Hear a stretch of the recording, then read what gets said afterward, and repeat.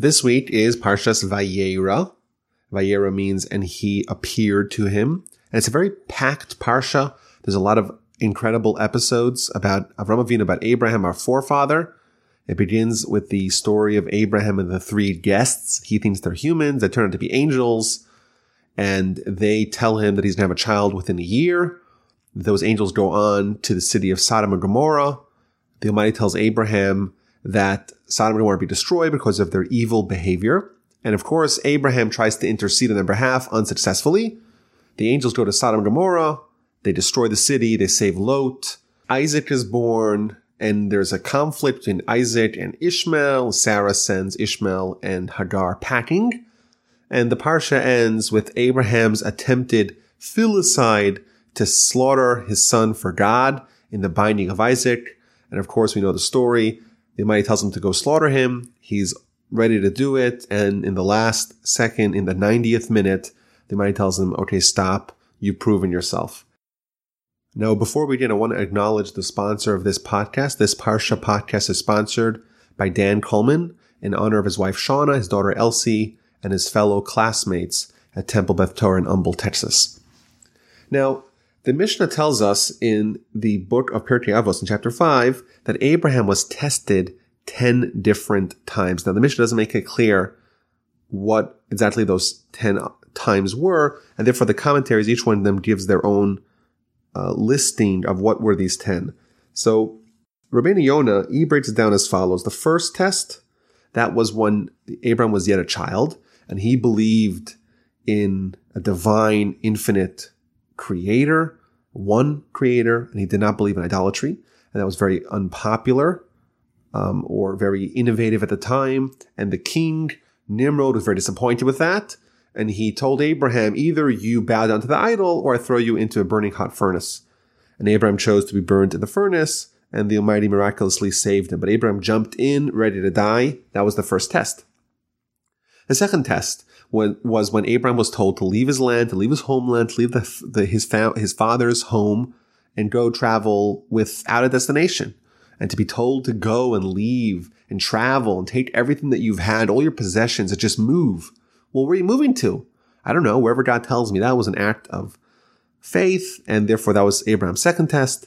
The third test was when there was a famine. The fourth test, when Sarah was abducted. The fifth test, the war of the 14 kings against the 5 kings.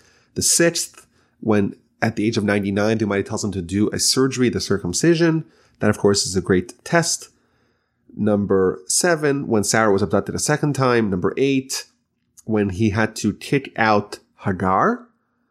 And number 9 is, according to the Rabbeinu Yonah, was the binding of Isaac. Number 10 is the burial of Sarah. But everyone, all the commentaries agree that this test of binding of Isaac was a great test where God says, I want you to sacrifice your son for me. Now, actually, in chapter 22, verse 1, the story begins after these things, God tested Abraham. So the verse explicitly says this is one of the tests. Now, so what's the actual wording that the Almighty tells Abraham before he sends him on this mission?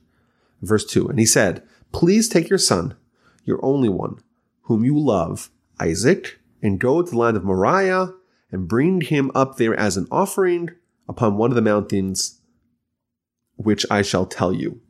So if you notice, the beginning of that verse, it says, please take him. This is an instruction, it's a mitzvah. There's many mitzvahs in the Torah, many mitzvahs given to Abraham. And it's very rare to see that God is asking someone and using the word please do it. So Rashi tells us, quoting from the Talmud, why does it say in the word please? Why is the Almighty pleading with Abraham to do it? So Rashi explains that the Almighty is intimating, please withstand this test. Why? Because if you don't, everyone's going to say that the first 9 tests had no substance. This is a very strange Rashi.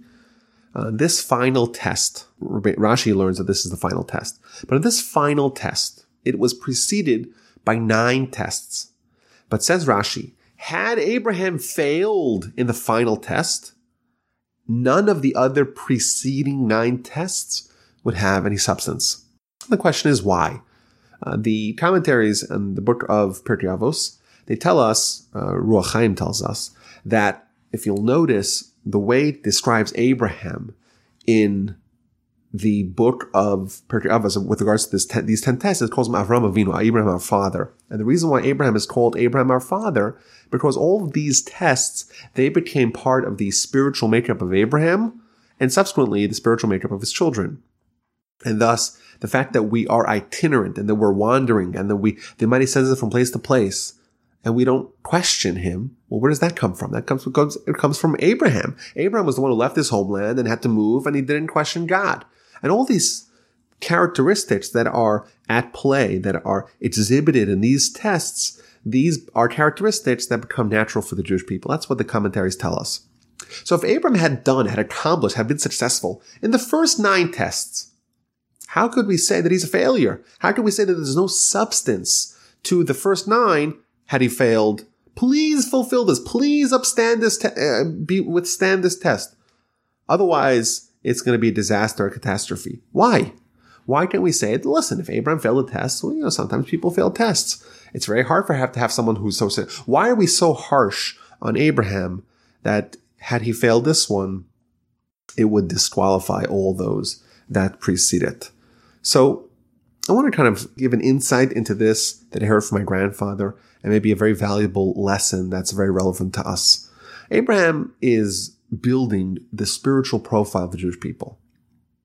If he doesn't finish the job, perhaps it's appropriate to say that really Abraham is a failure. If someone does a half job, if someone doesn't complete it, someone doesn't complete the task at hand, the task at hand for Abraham is 10 tests, 10 no less, then even though you did 9, but if there's no completion, if there's no perfection, there's a blemish present by the entirety of the operation. Now, there's a lot of Talmudic teachings along this line. So, for example, a very scary teaching found in the Midrash and other places. It says if someone begins a mitzvah, so you start the mitzvah, but you don't finish it. So the Talmud tells us, Kover es ishtov es banav. He buries his wife and his sons. Why? And it takes a lesson from Judah. Judah, he started to save his brother Joseph. He was the one who interceded on his behalf to try to avoid killing him. But he didn't finish the job, and he left him in the pit, and then he ended up in Egypt. What Judah should have done is put Joseph on his shoulders and march him back to his father. He didn't do that, and what happened next? He got married, and his wife died, and his children died. And the idea behind this is that when you start a project, you start a mitzvah, it's worse sometimes not to finish it, to start, but to not finish. That's sometimes worse than to not start it at all. And therefore, Judah also started another mitzvah, the mitzvah of building a family, of building a legacy.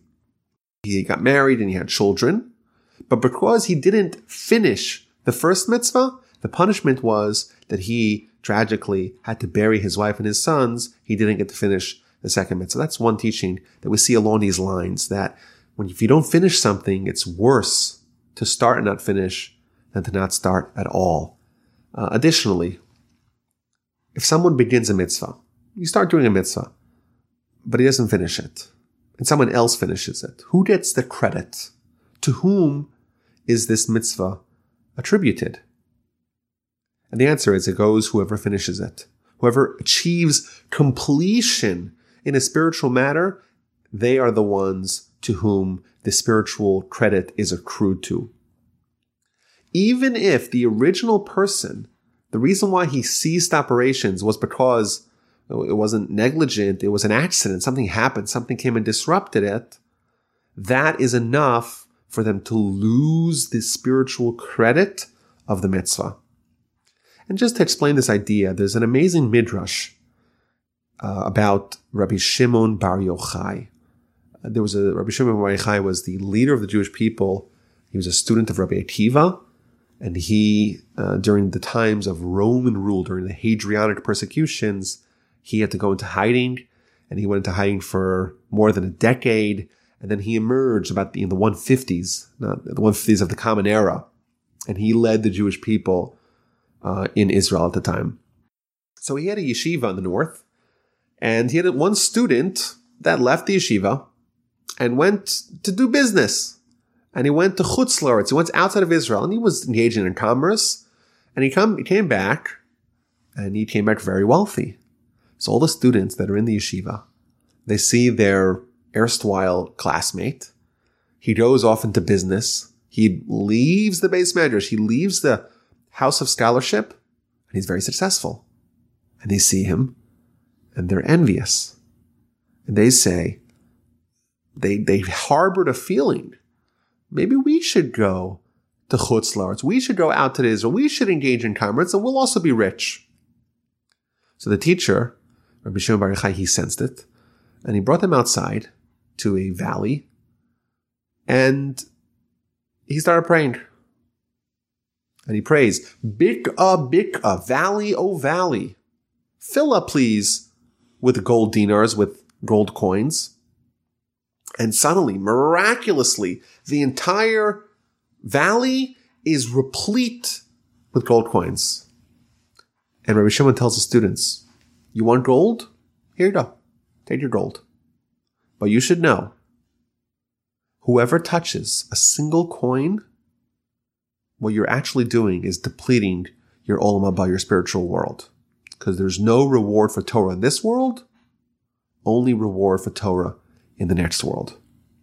Pretty dramatic story. But what the lesson here is as follows. The students, they see someone who has lots of money, who's lots of wealth, who maybe even has lots of honor. He's an important person. And they say, we maybe should stop pursuing our spiritual progress so that we could have something else. We could have a reward.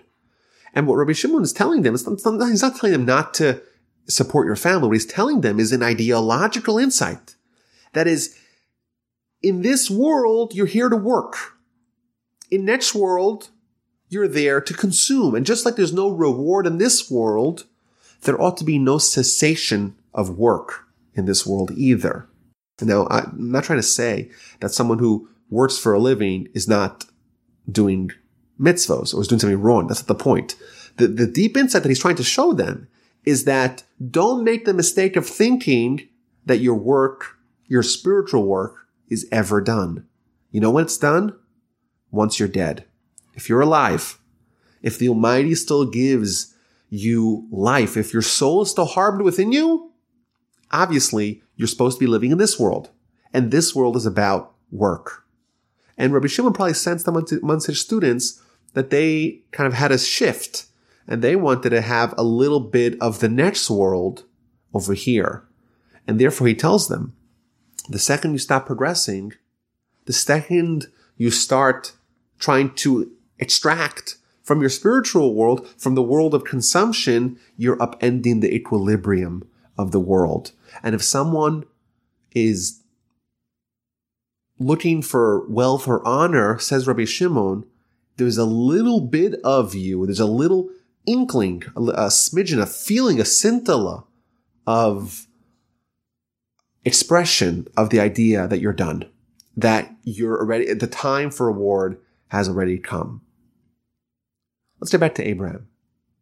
Had Abraham gotten off the train one stop early, had he been unsuccessful in the last test, indeed, we would have to call into question Abraham's entire journey. If you don't complete the job, the entirety of it is called into question. Because the second you fail in one test, what that actually shows is not just an isolated test, it demonstrates something about your perspective. Your perspective is one of you're no longer progressing, and if you're no longer progressing, by definition, you're regressing.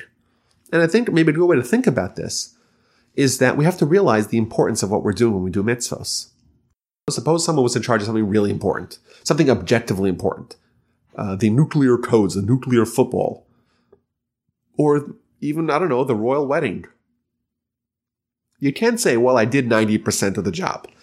Because unless it's 100%, unless it's 1,000%, if there's any mess up, there's no room for error. There's no room for error. Imagine you have an airline flight. You're flying from Houston to Miami, and the plane stops off in, I don't know, in Tampa or in Tallahassee or in somewhere else. We're almost there, right? We're 90% of the way in Miami. You're not going to want to have a 90% or 10% refund. You want a full refund. You didn't pay to get you 90% of the way there. For some things, it's 100%. Abraham is building the spiritual nature of the Jewish people, the chosen people, the nation that will bring the world to perfection, the nation that will achieve Tikkun Olam. That is his goal, his project. In this effort, there could be no room for failure. You can't say, oh, I only messed up in the last 10%, but everything else is A-OK. No, this needs to be perfect. But I think also, really, every mitzvah in isolation is something valuable. It's precious. It's the fulfillment of the purpose of creation. It really is very important. And the Talmud tells us in very scary terms, if you start a mitzvah and don't finish it, you're in deep trouble, because you're not recognizing how important the effort is. You're saying, a mitzvah, it's something that you kind of have a lot of them. If I don't get this one, I'll get the next one. No one would say that if they're watching the nuclear codes. We lost this one, but we'll get the next one. There's no room for failure. Now, I think there's a danger of taking this in a depressing way, of saying, oh my gosh, if there's no room for failure and I'm invariably going to fail, then it's just a pending disaster. I think, maybe that's taken a little too harshly, but the ideology, the insight, the theme is that sufficing with mediocrity is not the Jewish way. And perhaps we could add, like the Ruach Chaim told us, that everything that Abraham did in these tests was part of the spiritual legacy that he bequeathed to his descendants. There is something about our character that we got from Abraham that we want to finish the job, and we know not to stop before it's done. And we're here in this world, and we're here to accomplish something, and we can never stop improving. I always said this line: how do you reach great spiritual heights? Well, the way you reach great spiritual heights is the same as Lowe's. You never stop improving. That's the tagline of Lowe's, the company. Either way, but the thing I want to walk away is, number one, a mitzvah is very precious. It's important. It's something that you can't mess up on. And if you do mess up, okay, but at least you recognize that the goal is pursuit of perfection. And additionally, just the idea of what Abraham's doing. We read these parshios, and we read stories about Abraham lived a long time ago. We're talking about 3,800 years ago. And the Torah gives us a lot of granular detail about what he was doing. And it seems like it's ancient stories. But in truth, what it really is, it's showing us, A, what the objective is, what the goal of our nation is, but also what the character of our nation is. And the character of our nation is one that's determined to bring God in the world and to withstand the tests and persevere until the very end. I want to thank Dan Coleman again for sponsoring this Parsha podcast in honor of his wife, Shauna, his daughter, Elsie, and fellow classmates at Temple Beth Torah in Humble, Texas. If you want to sponsor a podcast, either on this channel or on other channels, you could do it in recovery of someone, if someone, God forbid, sick, in merit of someone, in loving memory, in honor. You want to honor your spouse or your children and your coworker or whatever. You could also sponsor it anonymously. You can email me, rabbiwalby@gmail.com, or you can make a donation via the website, via torchweb.org. I always have the link in the description, and just put in your comments what you want to sponsor a podcast and to whom. Thank you for listening. Thank you for downloading. Shabbat Shalom. Have a good Shabbos, and I'll see you next time.